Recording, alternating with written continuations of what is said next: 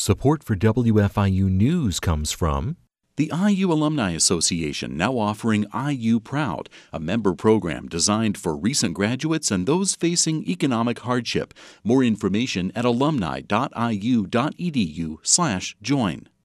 Production support for Noon Edition comes from Smithville, fiber internet, streaming TV, home security, and automation in southern Indiana. More information at smithville.com. And from Bloomington Health Foundation, providing financial support to the community for 55 years, promoting healthier lives and the advancement of future healthcare in our region, working together for a healthier tomorrow. More at bloomhf.org. And from Estate and Downsizing Specialists, LLC, offering complete turnkey services for estate and downsizing clients, from initial consultation through home cleanout to final real estate and personal property sales. More at edsindiana.com.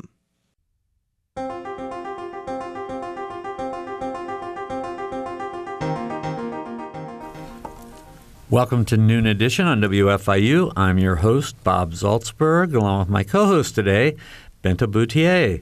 Today we're going to be talking about legalization of iGaming in Indiana. We have three guests. Christine Riley is Senior Research Director for the International Center for Responsible Gaming. Chris Gray is Executive Director of the Indiana Council on Problem Gambling. And we have Matt Bell, who's the President and CEO of the Casino Association of Indiana. If you have questions or comments, you can phone us at 812-855-0811 in Bloomington, toll free at 877-285-9348. You can also send us your questions to news@indianapublicmedia.org. And finally, we're on Twitter, so you can send us questions there. We are at Noon Edition. Benta, it's great to have you here. Thanks. All right. The second time Benta and I have co-hosted together, so we are promising you a great show because we have great guests. We always have great guests. And I'm going to turn to Matt Bell first. Matt is President and CEO of the Casino Association of Indiana. Could you sort of give us just the overview of how things are going in gaming in Indiana? And then our specific topic today, can we expect to see iGaming back as an agenda item in the legislature next year?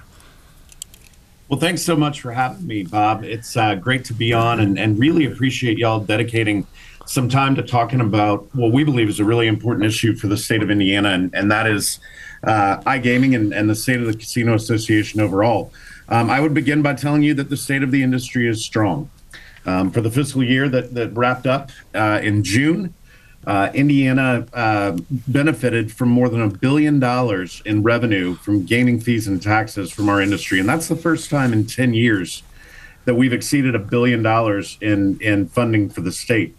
That funding is vital to the state budget, supports any number of initiatives from road building to education and down the list. So our properties are world-class. The leadership of our properties are outstanding, and they're really committed to providing great experiences for customers and patrons from across the state. Overall, folks wagered about $2.5 billion. That was our win last year, and that does not include sports wagering, which has been incredibly popular since launching in Indiana in September of 2019. More than $4 billion has been wagered by Hoosiers in the ensuing 3 years and 2 months now. So the state of the industry is very strong, and it's a credit, I think, to the leadership of those casinos who responded so well to the challenges of the COVID pandemic. They were closed for 91 days during the height of the pandemic. They reopened, adjusted their business model, ensured the safety of all their team members and guests, and found great ways to offer just world-class entertainment opportunities.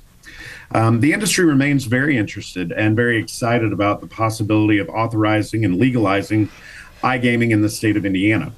We've seen now 7 jurisdictions in total, 6 with full iGaming offerings, and a 7th, Nevada, limited only to online poker, offer that legal authorized opportunity to the citizens of their states. And the citizens have responded. They've shown a desire to take advantage of those offerings, to play in legal regulated markets. And what we found is it opens the door to a new player for us. About 80 to 85% of the folks that we meet through iGaming have not been in a brick and mortar casino in about a year in some of the other markets where this has been prevalent. We believe it'll help us reach a little bit younger demographic, but the goal is not really iGaming for the sake of iGaming. We see iGaming as an opportunity to introduce our properties to players who may not have ever set foot in them before.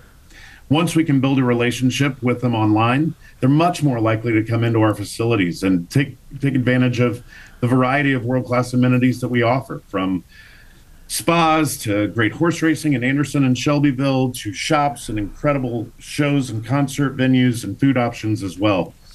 So we think it's an important part of the future. We're hopeful that the legislature will entertain proposals to authorize legal iGaming in the state of Indiana, and excited about the future and what it promises for our properties and for Hoosiers. I want to ask Chris Gray next. So, Chris, you're executive director of the Indiana Council on Problem Gaming. So, is iGaming, would that create any issues in your mind where you would be concerned about having it in the state? Well, first of all, the council itself is. I think we lost Chris Gray, so I'm going to turn to Christine Riley, Senior Research Director for the International Center for Responsible Gaming. What exactly does your center do, and can you define responsible gaming? Do we lose Christine? In Indiana, it opens the door to more people having problems. The thing that we're trying to work on is getting the people that may have problems to be aware that it is considered a disease and that there is help out there. All right. Thanks, Chris. We had lost you for just a second there, so I think we got your main points. I appreciate that. Christine, from your perspective, what is responsible gaming, and how does iGaming fit into that?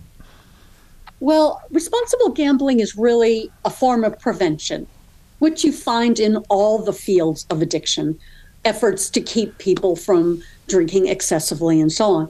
And so responsible gambling programs do several things. One, they try to help people moderate their patterns of gambling. They try to help them maybe figure out if they do have a problem or are getting close to having a problem. And a lot of the operators, let customers know where they can get help, like a helpline or a lot of self-help information for people who are already over the line and already could be diagnosed with a gambling disorder. So it covers that whole range.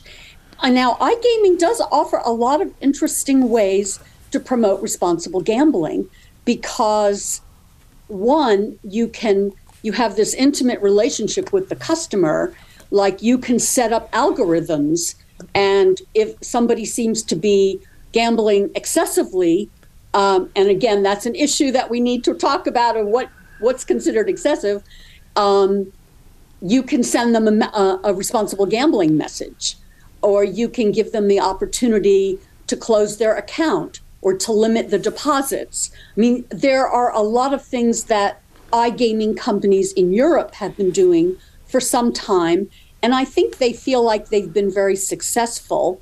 The thing is, we don't have enough research on it yet to really advise the operators how to proceed. So this is one of the priorities for the International Center for Responsible Gaming, is to fund more research on this issue. Yeah, and I actually had planned to ask about algorithms ahead of time. It was in my notes. So I guess this could be for any of you, but social media platforms have received a lot of criticism for having algorithms that sort of encourage their users to refresh and keep refreshing their pages. What kind of restrictions do already exist or could exist on algorithms to prevent that from being the case in online gambling? Well, one thing that can be done is you can simply ask your customers if they would like to opt in to a program of limits. In other words, give the operator permission to warn me if I'm exceeding the time, because time spent gambling is also an indication of a problem. It's not just how much money is spent and lost. And then also they can limit their the deposits that they make, and they can agree to be contacted from the operator about exceeding their limits. We are funding a project right now that's looking at that issue. We don't have any results yet, but yeah, then the issue becomes, should be a voluntary thing, or should it be something that the company just does? I believe in Europe, for example, Entain, which is a big iGaming company, I think that's just part of their game. They just, customers just have to accept the fact that they will be contacted with responsible gambling. We can't hear you anymore, but I did have a follow-up question, and I think this would be better directed to Matt. And I'm just wondering, what's to stop people, if it's online, from out of state to come in and use an online casino? What's to stop someone from Ohio from using an Indiana online casino? Can I address that question as well? Yeah. Sure. Yeah, I was with the Gaming Commission, with the Indiana Gaming Commission for 20 years, and one of the things right before I left to go work for the council, we did the rules for fantasy sports, and one of the big concerns for the Indiana Gaming Commission was to protect the consumer.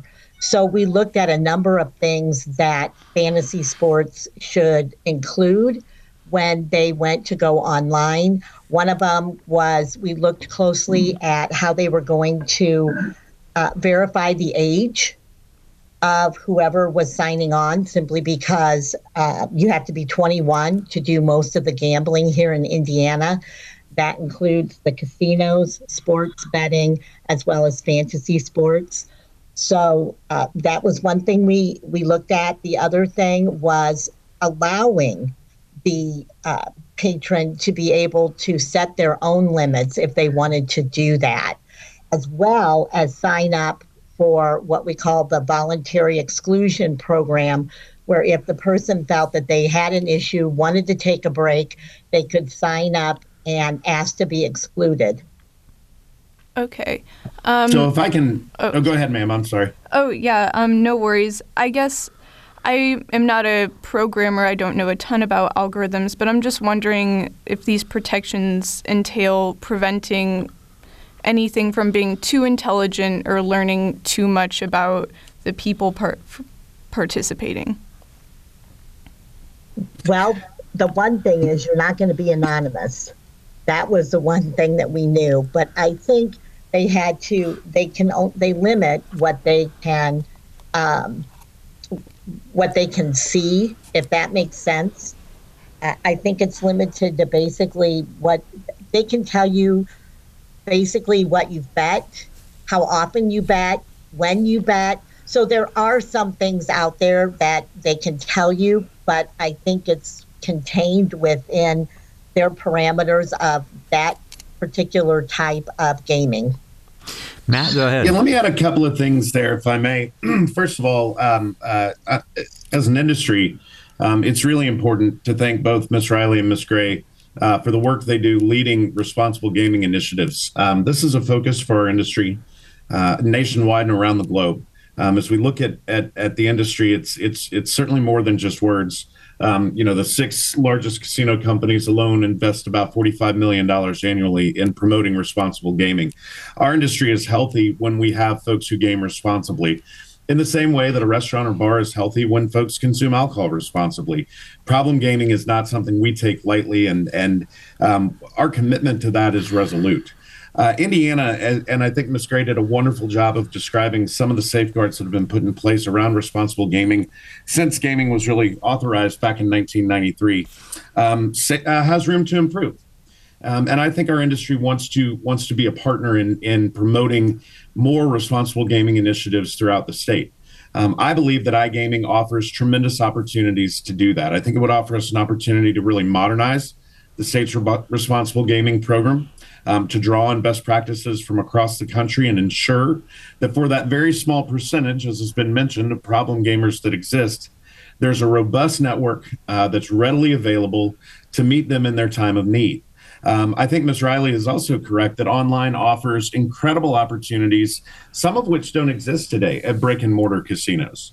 It's very difficult to know how much a player is wagering in a brick and mortar casino as they move from table to table, game to game, or from casino to casino. On the other hand, via an online platform, we're able to track that very closely, offer some of the opt-in, track behavior and time spent on gaming, as Ms. Riley said.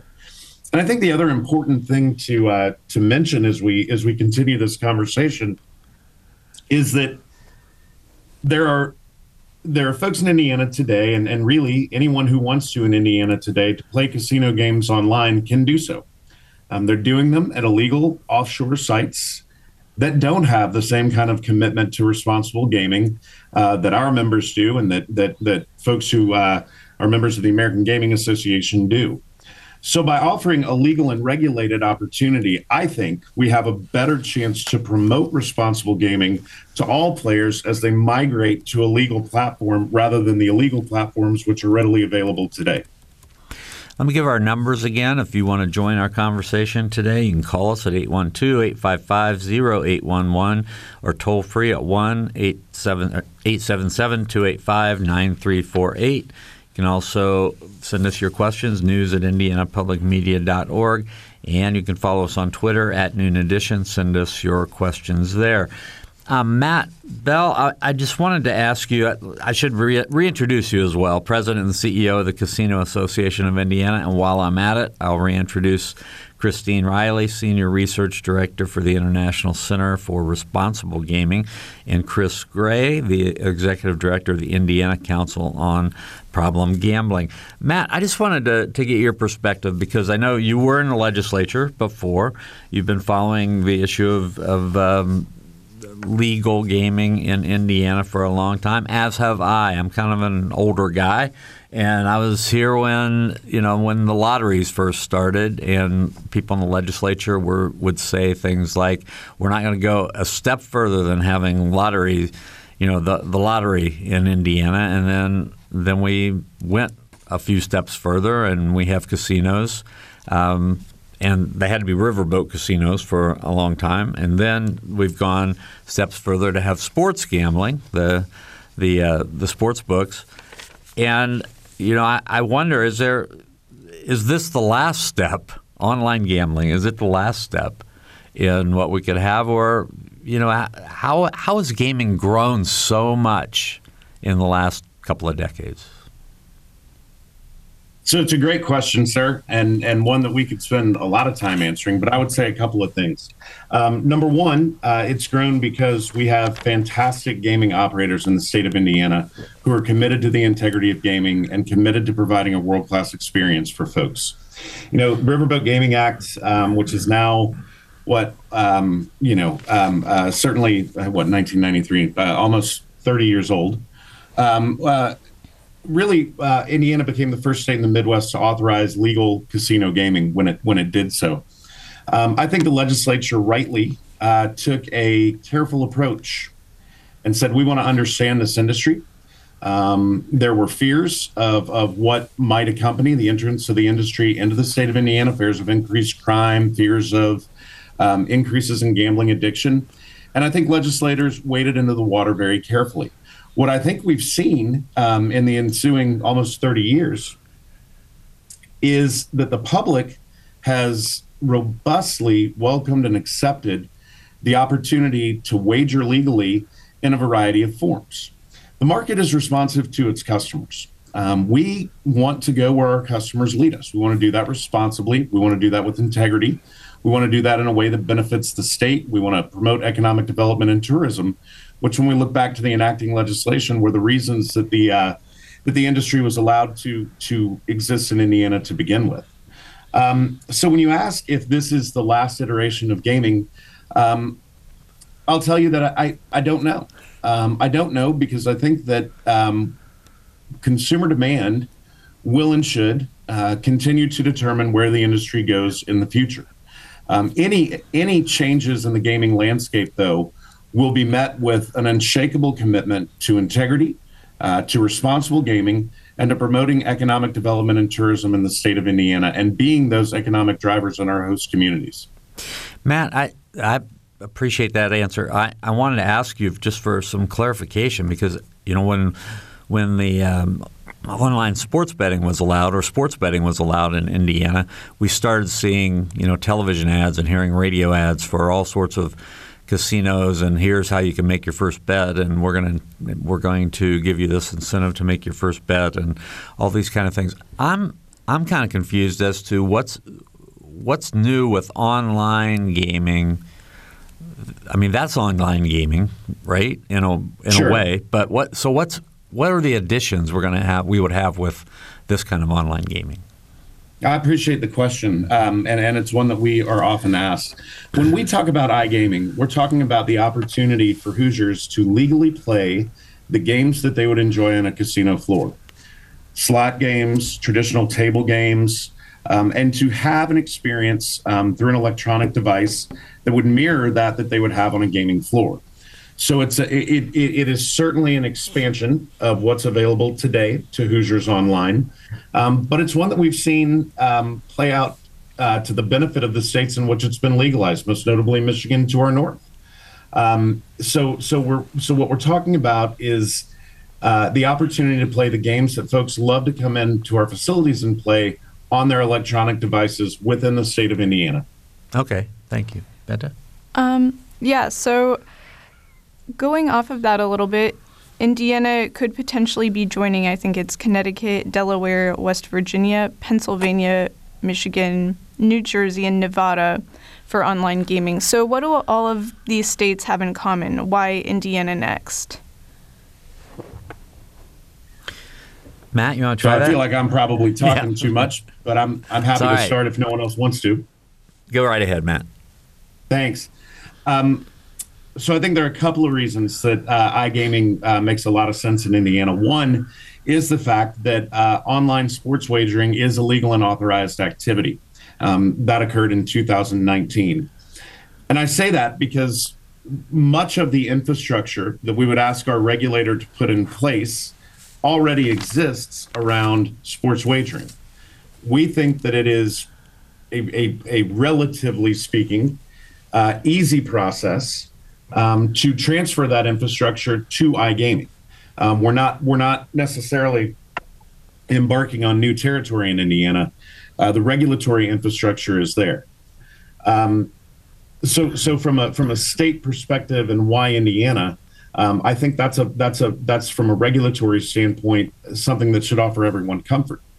What we've learned in the other markets, and again, I would point out that Nevada is a little bit different. In Nevada, the online or the iGaming opportunities are limited to poker only.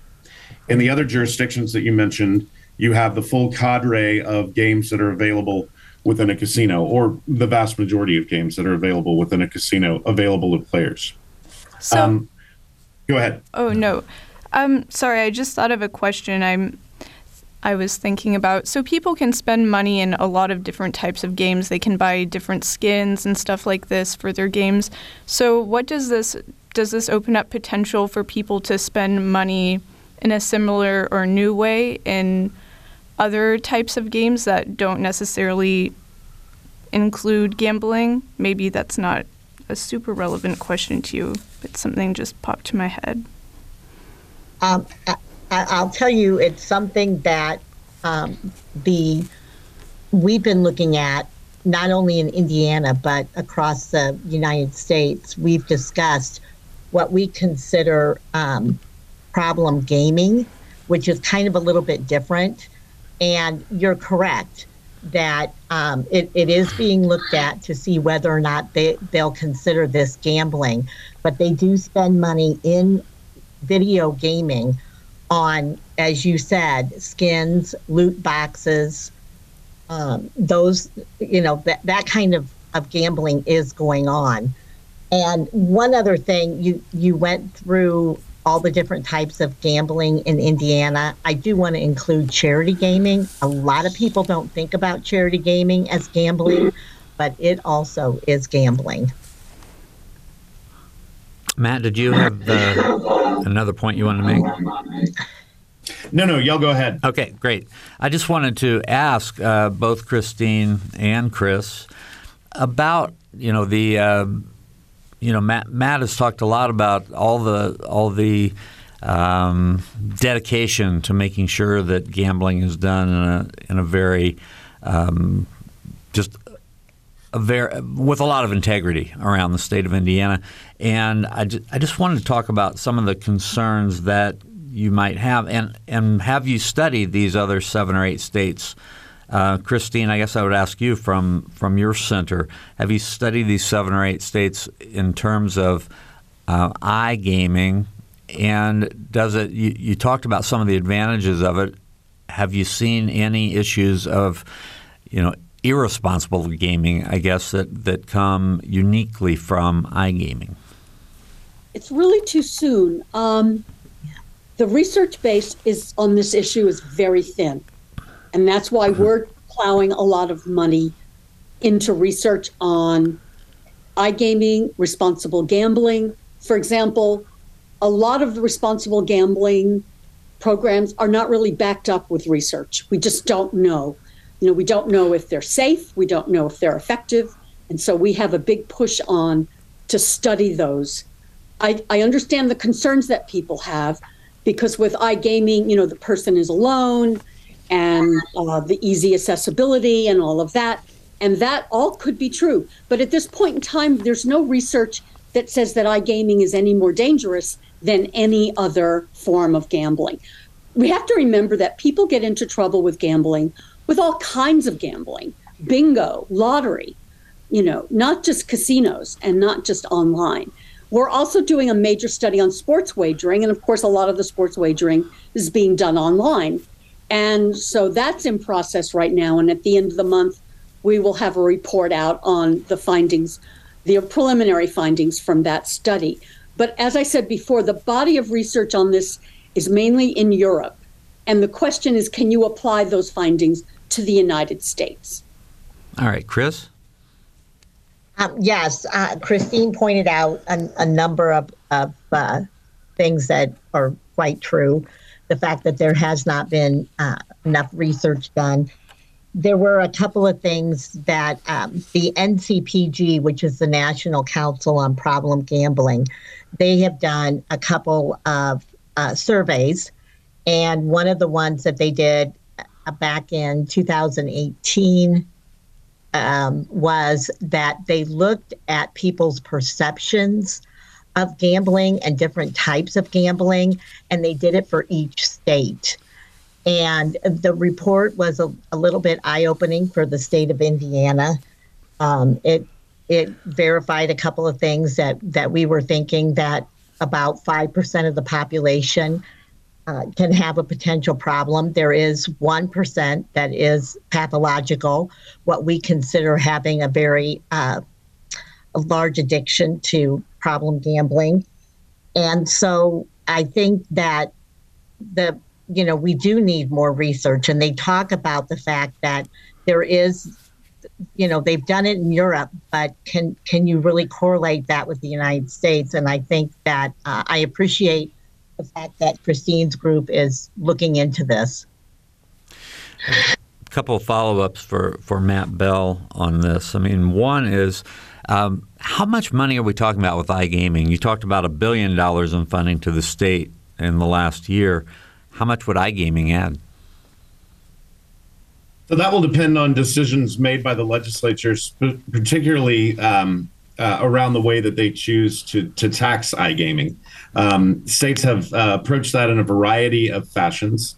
But when we look at the 6 full iGaming states, for the 12-month period that ended in April of 2022, they generated iGaming revenue of about $4.1 billion. If we look at legislation that's been offered over the past couple of years, notably by Senator John Ford from Terre Haute, a tax rate of about 18% has been suggested in Indiana. We believe that over a 3-year period, that will generate somewhere between $350 and $400 million in tax revenue for the state of Indiana. But that is dependent wholly on the tax rate that the legislature chooses. So if they do choose the 18%, which as I understand it, were in the last couple of bills that didn't pass last year, what's that 18% represent? Is that like every dollar that's bet, would 18 cents of it would go to the state?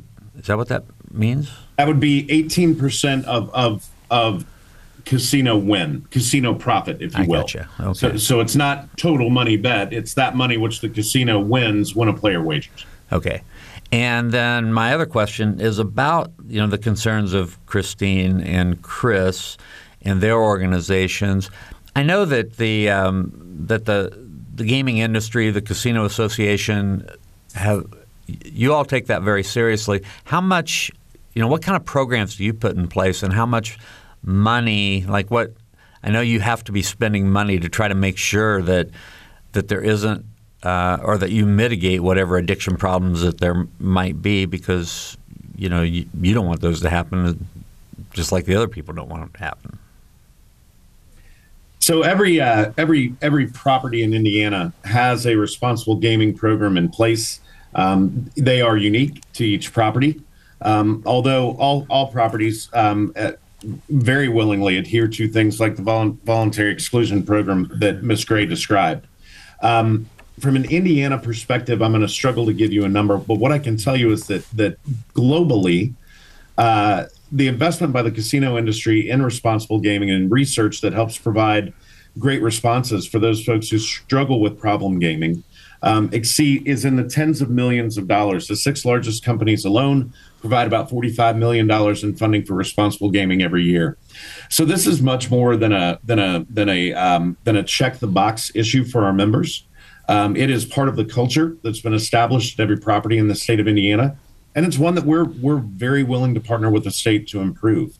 I think the important thing to remember is that there are folks in Indiana, as we talk today, who are wagering illegally online, playing casino games online on sites that are hosted offshore and overseas. If you Google them right now, you could probably find, 70 to 200 that you could jump on with a credit card if you wanted. And there is no commitment there to responsible gaming whatsoever. I think our Indiana experience shows us that when we offer an authorized, legal, regulated product that includes a commitment to responsible gaming, we're doing the right thing for the people in Indiana. So we believe that by offering this opportunity responsibly and authorizing it in the state of Indiana, we can show an increased commitment to responsible gaming, both in terms of dollars and in terms of programs that meet the needs of that part of the population who struggles with problem gaming. So it sounds like the programs that your properties offer are separate from the state? Correct. Okay. So there is a state initiative, and Chris did wonderful work during her tenure at the Indiana Gaming Commission in helping to establish that. But each operator has their own company commitment to responsible gaming as well. They're unique to each company, but they are resolute in their commitment to supporting responsible gaming. Because I pulled this up, I just printed it off the Indiana government website before getting on. It said the state allocates $1.8 million per year to the Division of Mental Health and Addictions from the riverboat admission tax. 25% of that must go to the treatment and prevention of problem gambling. So I guess it just, for the amount of money it sounds like is being generated, that doesn't sound like that much. But it also sounds like that's not all that's going to it. You are doing your own separate initiatives. You're correct, and I agree with your premise. I think that the state can and should do more in terms of funding state-level responsible gaming initiatives.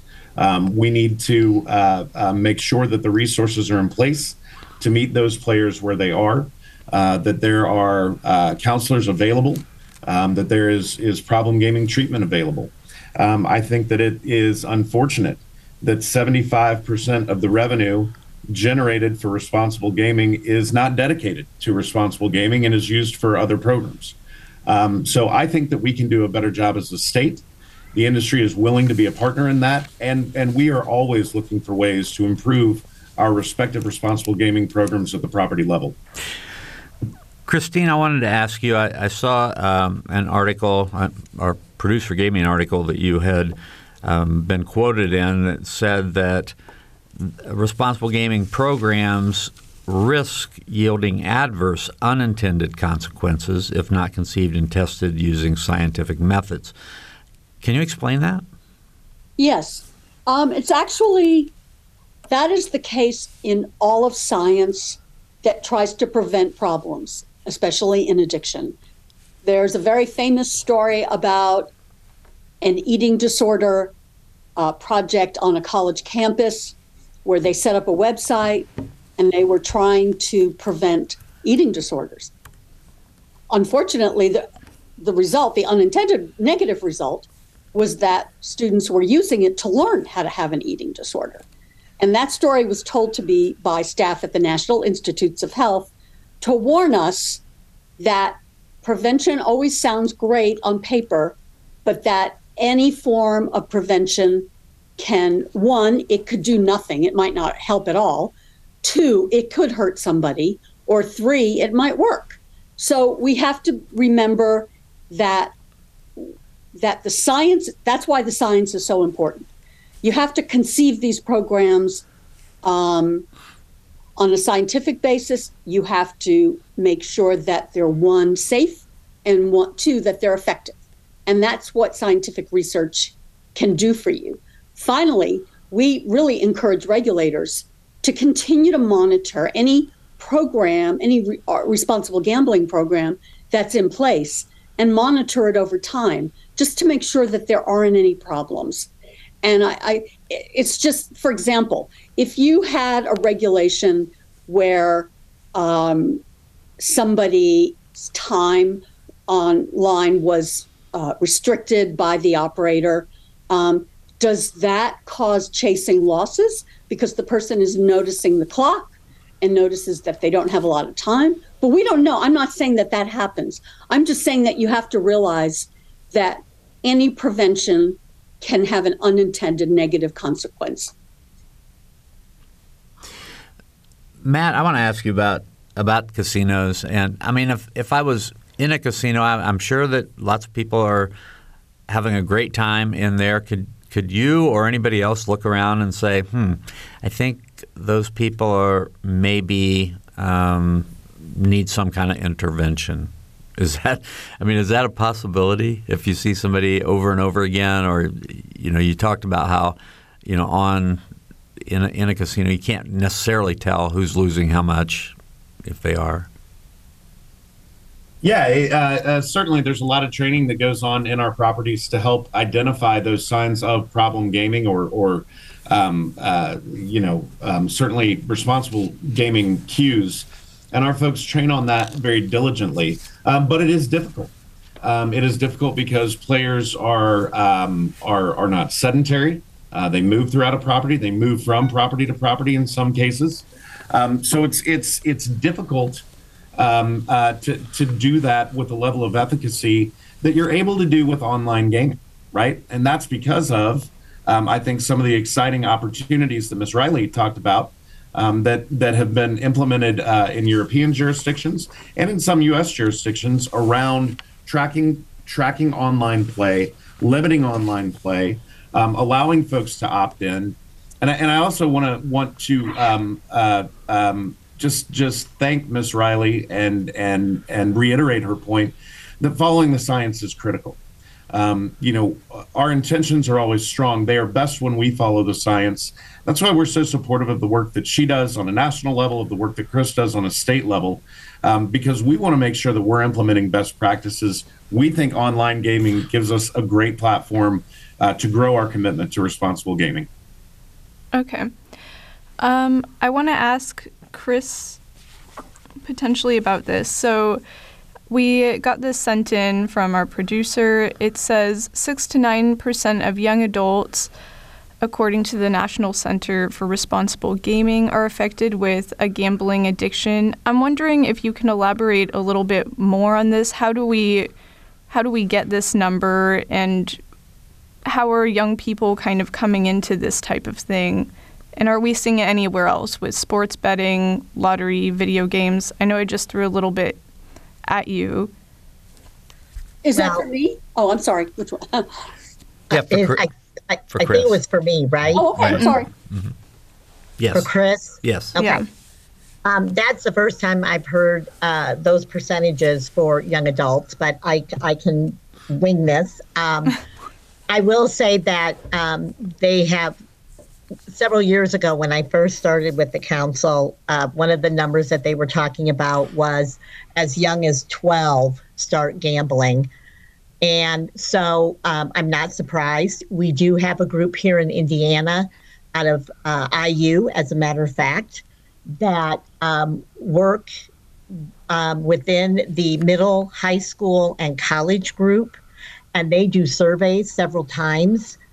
And so it's Prevention Insights, and it's in particular the Indiana Problem Gambling Awareness Program.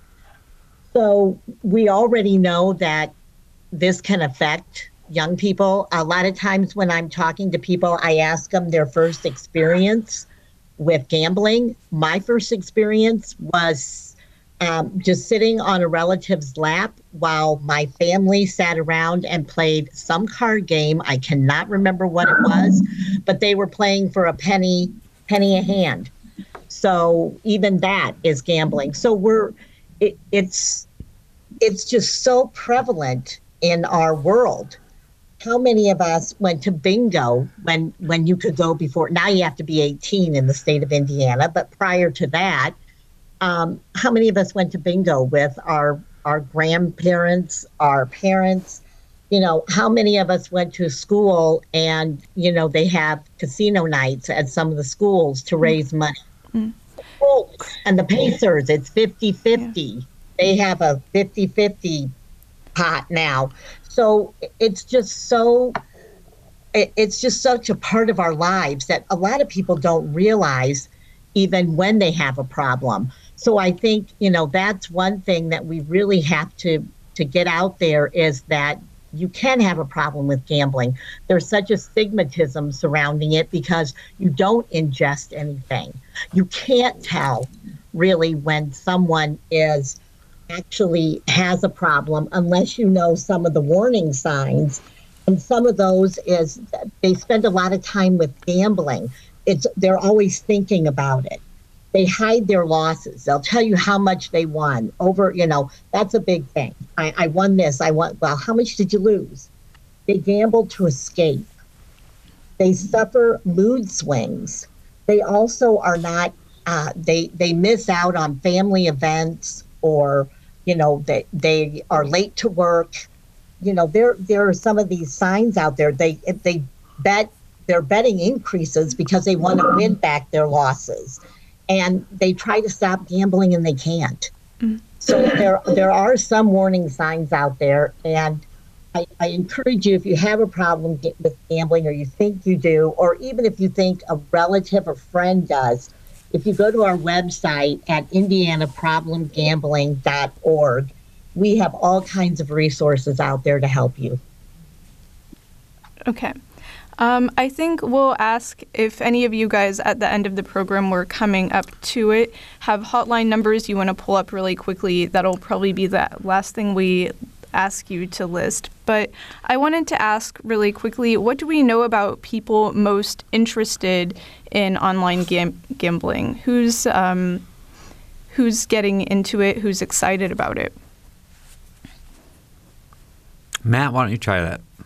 Sure. Happy to take a stab at that. So we do have some pretty good information about what we've seen in other markets.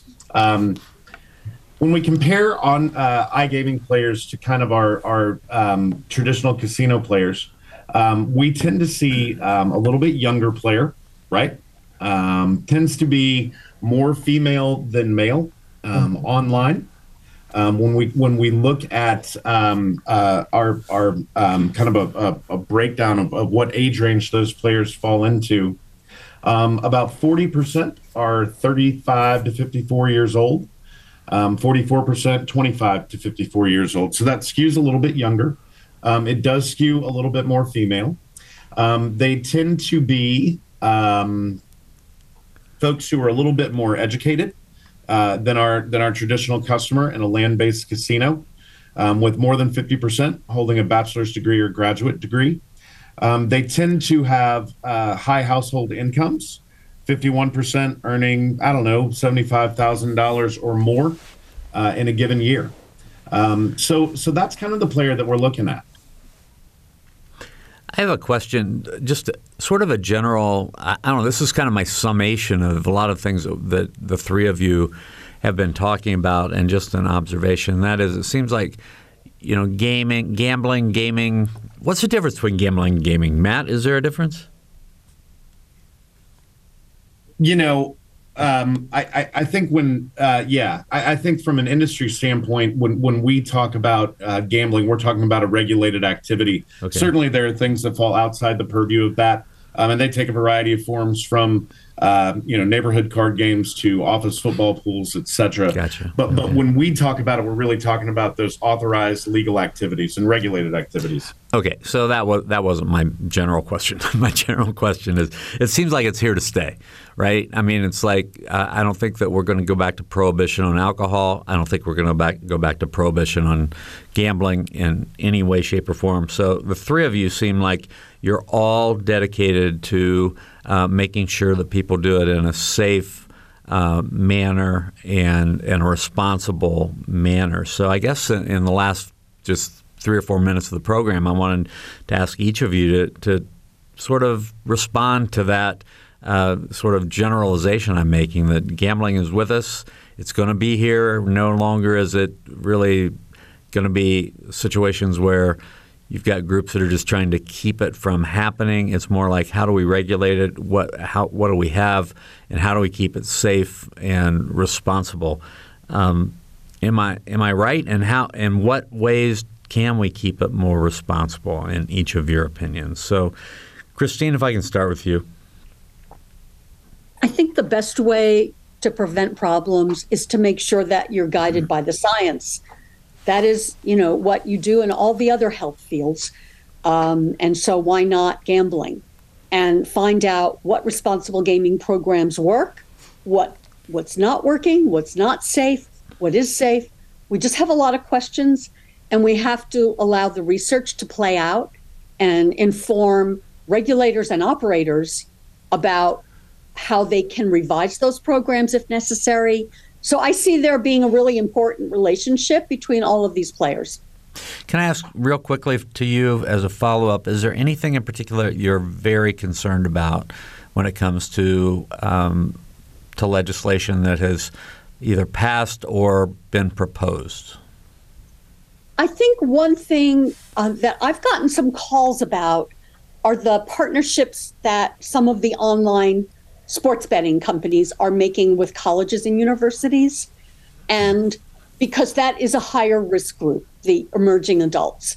And what I have said to everybody is, a lot of these companies already have fantastic responsible gambling programs in place, and they should use those programs with their sports betting operations.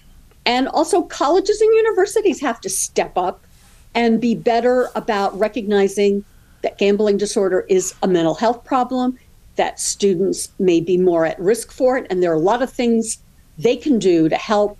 We have an entire website devoted to college gambling, and that there's a lot of good advice out there. All right. Chris Gray? First of all, go Christine on the college thing, because I really believe that is an issue, and they already have it with the pro sports. And when they went to the college level, I just think it went to a different level.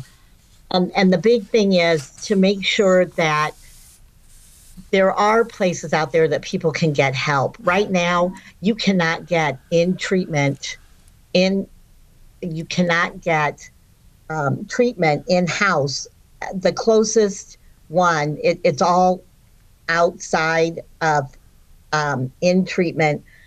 In Indiana, all we have is outside treatment where you cannot go to a facility for longer than 30 days. And that's the way it is throughout most of the Midwest. And we really need more treatment centers. We need more people to get certified to be able to treat problem gamblers. And we really need to get the information out there that this is a disease and there is help. And we also need to increase our prevention efforts, especially with the younger people. And you said that we could give numbers out there. Yes. First of all, our website has so much information. It's www.indianaproblemgambling.org. There is also a helpline number. It's 800-994-8448 or 1-800-9-WITH-IT. You can also text INGAM, it's INGAMB, to 53342. And if you also go to our website, you can chat with someone right then and there. Matt, you got about 30 seconds. I want to thank Ms. Riley and Ms. Gray for the work that they do and reiterate its importance. I also want to reiterate our industry's commitment to promoting responsible gaming and fighting problem gaming. Indiana can do more and should do more. We stand ready to be partners in that. And we believe that by offering legal, authorized, regulated iGaming opportunities, we'll have a better opportunity to use and issue our responsible gaming initiatives to players across the state of Indiana. We look forward to the opportunity to do that. All right. Thank you, Matt Bell from the Casino Association of Indiana. I've also been talking with Christine Riley from the International Center for Responsible Gaming and Chris Gray from the Indiana Council on Problem Gambling. For Benta Boutier, my co-host today, and she's also a producer of this show, along with Kathy Knapp and Nathan Moore. For engineer Mike Pashkash, I'm Bob Zaltzberg. Thanks for listening. Production support for Noon Edition comes from Smithville, fiber internet, streaming TV, home security, and automation in southern Indiana. More information at smithville.com. And from Bloomington Health Foundation, providing financial support to the community for 55 years, promoting healthier lives and the advancement of future healthcare in our region, working together for a healthier tomorrow. More at bloomhf.org.